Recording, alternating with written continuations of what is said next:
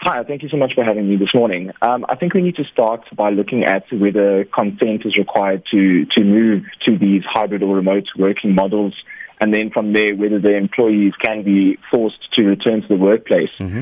And firstly, when we look at these hybrid or remote working models, of course, we need to consider the place of work and the work arrangements, whether that's determined through terms and conditions of the employees in contract of employment. We know that if you enter into an agreement with terms and conditions and you sign that document, that both parties are then bound by that agreement. So if, for example, the working arrangements for your workplace are set out in the terms and conditions of your contract of employment, then of course consent will be required from the other party of that agreement. However, if that employee or if the employer has a workplace practice which is not a term and condition of employment, which is something that workplace or the employer has been practicing for many years, they can amend that without having to get the consent from the employees. So if, however, like we mentioned earlier, if the consent is required because it is a term and condition of employment, then failure to secure that consent could result in a unilateral change to the employee's terms and conditions of employment.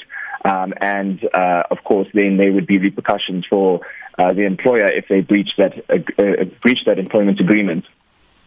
And if the employer is exposed to that claim, then it could be an automatically unfair dismissal claim. Sure. Then we look at whether the employees can be forced to return to work.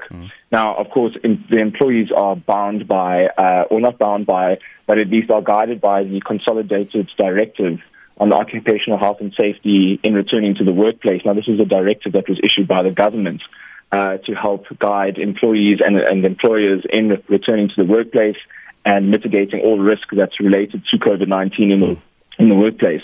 And so once employers have conducted a risk assessment of the workplace and implemented various appropriate measures to ensure that the health and safety of the employees, such as social distancing, as we know very well, sanitizing, vaccination policies, which were in 2021 were quite a contentious issue, and ensuring that employees wear personal protective equipment, as we know it as PPE, then of course the employer can be entitled to call on employees to return to the office. All right, you brought up the vaccination, and that's going to be the big issue, I'm sure, is mandatory vaccinations at offices. Some big companies already implementing it. What is the current standing on that? So employers, can, of course, still implement a mandatory vaccination policy as long as they follow what is set out in that directive I mentioned slightly earlier.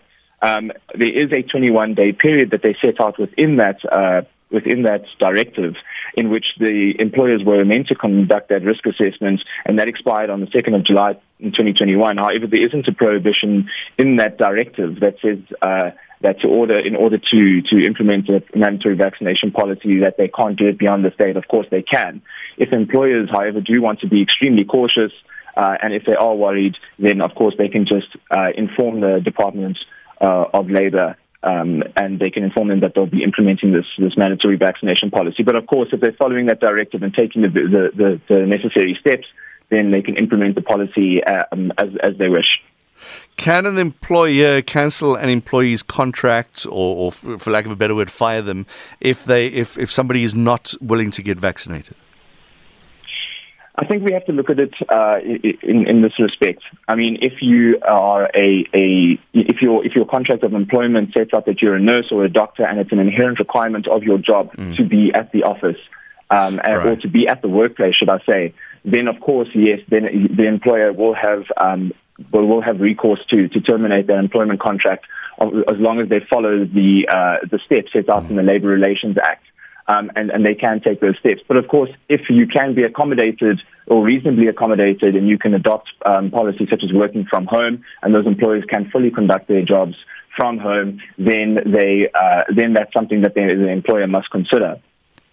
But there's also, of course, the exemption process and the objections that employees can raise in terms of the mandatory vaccination policy. Then the employer would have to take them through that process as it's set out in the policy, consider their exemptions and whether their position is an inherent requirement of the job to be at the workplace, or whether it's not, and whether they can accommodate those employees based on the exemptions or the vulnerabilities and the like. All right, so plenty coming up in the next couple of months, I'm sure. That's Associate of Employment Law at CDH, Dylan Boucher. Thanks very much.